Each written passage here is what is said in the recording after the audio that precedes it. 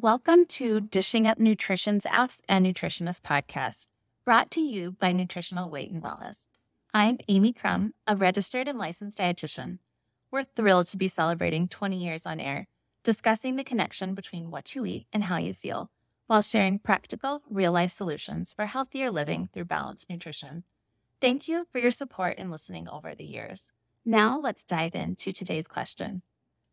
Today's question from one of our Dishing Up Nutrition listeners is, there are so many salt options out there for my food. Can you tell me which is best and which to avoid? That's a great question. There are so many different types of salt at the grocery store right now. When I looked up salt on a local grocery store website, there were 2 full pages of options.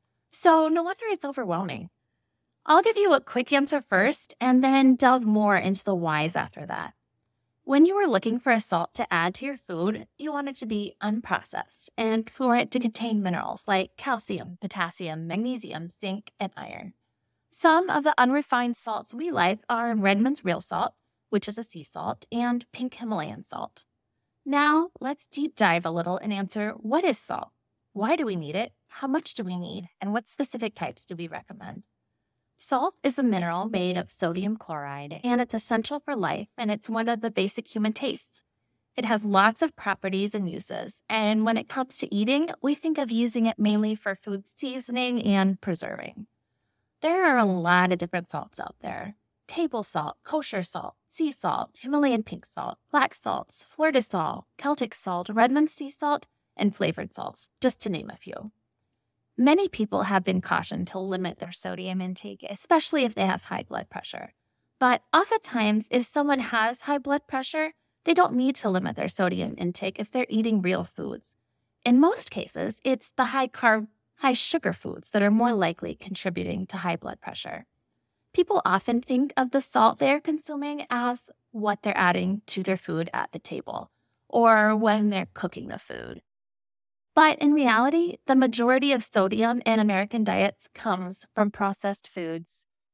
Think potato chips, pizza, fast food restaurants.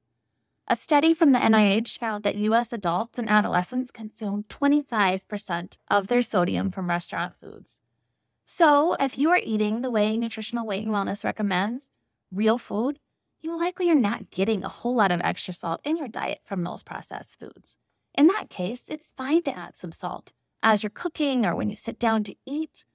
The amount of sodium you need can vary a lot from person to person, depending on their age, health status, and other factors. For the majority of individuals who are eating real food, there's no reason to limit sodium. And we actually encourage you to salt your food because most real foods are very low in sodium.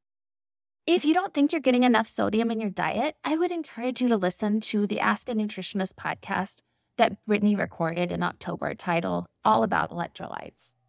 So, coming back to our question, what's the best salt to use? Well, we prefer to stay away from processed iodized salt. It's the common salt form that most Americans use, and it's found in the majority of salt shakers. The reason we don't recommend it is because there's a lot of processing that goes into making iodized salt, and the minerals that that salt naturally contain are removed, and then iodine is added to it. Also, most iodized salt contains additives, and believe it or not, they do put a little sugar in it too to stabilize that iodine. I don't know if you've thought very much about what table salt goes through before it ends up in your salt shaker, but you probably aren't surprised to find there is a lot of processing that happens. There are a few different methods to process iodized table salt. They include injecting it with an iodine solution or spraying that iodine solution on it, adding stablers and anti-caking agents, and all of this heavy processing takes out those good minerals that are naturally occurring in salt. So, if we recommend avoiding the processed iodized salt, what should you look for? Earlier, I told you that we were looking for an unrefined salt. So what does that mean? Unrefined salt is an unprocessed salt that comes from natural sources, such as salt deposits in underground mines and ocean water. Unlike refined iodized salt, unrefined salt contains essential nutrients and minerals that are naturally a part of it and have not been removed. Examples of unrefined salt include Himalayan salt and Redmond's real salt, which is a sea salt. Sea salt comes from evaporated salt water, while Himalayan rock salt is mined from ancient salt deposits in the Himalayan mountain range. The quality of sea salt can vary greatly, so it's important to choose a high-quality brand. We like Redmond's Real Salt. It's an unrefined sea salt that's mined from an ancient seabed in Utah where it's safe from pollutants. In prehistoric times, there was an inland sea covering what is now Redmond, Utah. The sea's no longer there, but in its place is a large underground salt deposit, which is where Redmond's Real Salt is mined. That's why, even though the salt is found in the ground, it's actually called a sea salt. Redmond's Real Salt contains over 60 trace minerals, including calcium, copper, magnesium, potassium, and zinc. And these minerals are essential for good health and can help support proper nutrient absorption, electrolyte balance, and helps eliminate toxins. And it doesn't have artificial additives or pollutants in it. Pink Himalayan salt comes from Pakistan, about 190 miles from the Himalayas. This region has one of the richest salt fields in the entire world, and they are very old. It comes from salt mines 5,000 feet deep below the Himalayan mountain range.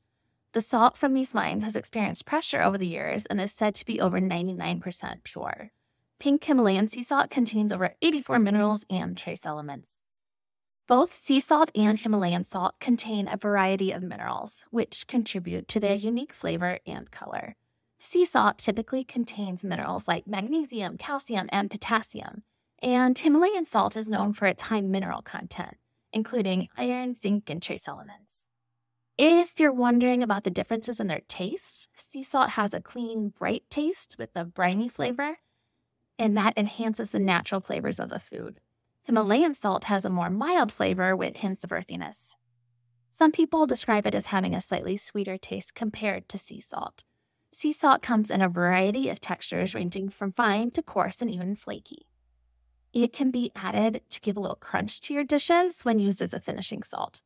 Himalayan salt is commonly found in larger crystals and is often used in salt grinders or as decorative salt blocks for cooking or serving. Sea salt is usually white or gray, and Himalayan salt has a characteristic pink hue due to the presence of iron oxide. Ultimately, the choice between sea salt and Himalayan salt comes down to personal preference and what you're planning to use it for. We mentioned earlier that the table salt that is commonly used has iodine added to it.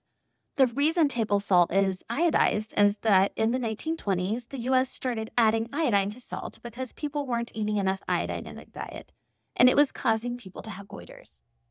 If you're eating a diet that consists of real whole food, you can usually get your iodine from the food you eat. Unprocessed salts like Redmond's Real Salt and Pink Himalayan salt don't contain iodine because it's not naturally found in them. Iodine is an essential nutrient that's important for thyroid function and helps control your body's metabolism. So you want to make sure you're getting enough iodine in your diet. It's hard to determine precisely how much iodized salt contributes to an individual's iodine levels. The recommended daily intake of iodine for adults can be obtained from about 1/2 to 3/4 of a teaspoon of table salt. Testing of the general American population has shown most Americans do consume sufficient levels of iodine through their diets. Pregnant women and nursing mothers are the only groups in the U.S. that are advised to take a daily iodine supplement, and that's usually a part of a prenatal vitamin. So, if you aren't getting iodine from your salt, where should you get it? Iodine is found in a variety of foods, but some of the best food sources of iodine include seaweed, like kelp, nori, kombu.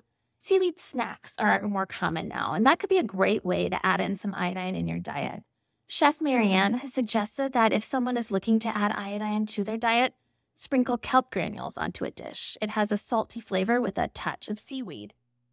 Other sources of iodine are fish and other seafood like cod, tuna, oysters, shrimp, and snapper, dairy products like milk, yogurt, and cheese, eggs, and prunes.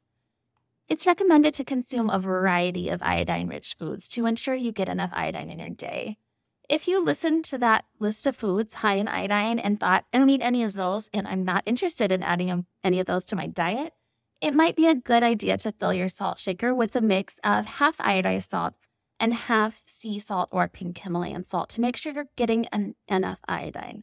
Or just rotate between the iodized salt and the unprocessed salt when you're cooking. I hope from today's podcast you saw that there are a lot of reasons to make sure we are getting enough salt every day, including getting enough essential minerals, balancing our electrolytes, supporting nutrient absorption, eliminating toxins, normalizing blood pressure, increasing circulation, and reducing the risk of dehydration. We recommend that when you are choosing a salt to cook or to add to the table, to choose an unrefined salt that contains health-promoting trace minerals like a pink Himalayan salt or Redmond's Real Salt, as a healthier alternative to the more processed iodized table salt. Thank you so much for listening to Dishing Up Nutrition's Ask a Nutritionist. And if you have a nutrition question you'd like us to answer, we invite you to join our Dishing Up Nutrition Facebook community by searching for Dishing Up Nutrition on Facebook. It's a private group that's moderated by nutritional weight and wellness nutritionists and nutrition educators, and provides our listeners with a safe and supportive community to ask questions, share ideas, and get inspired. We look forward to hearing from you.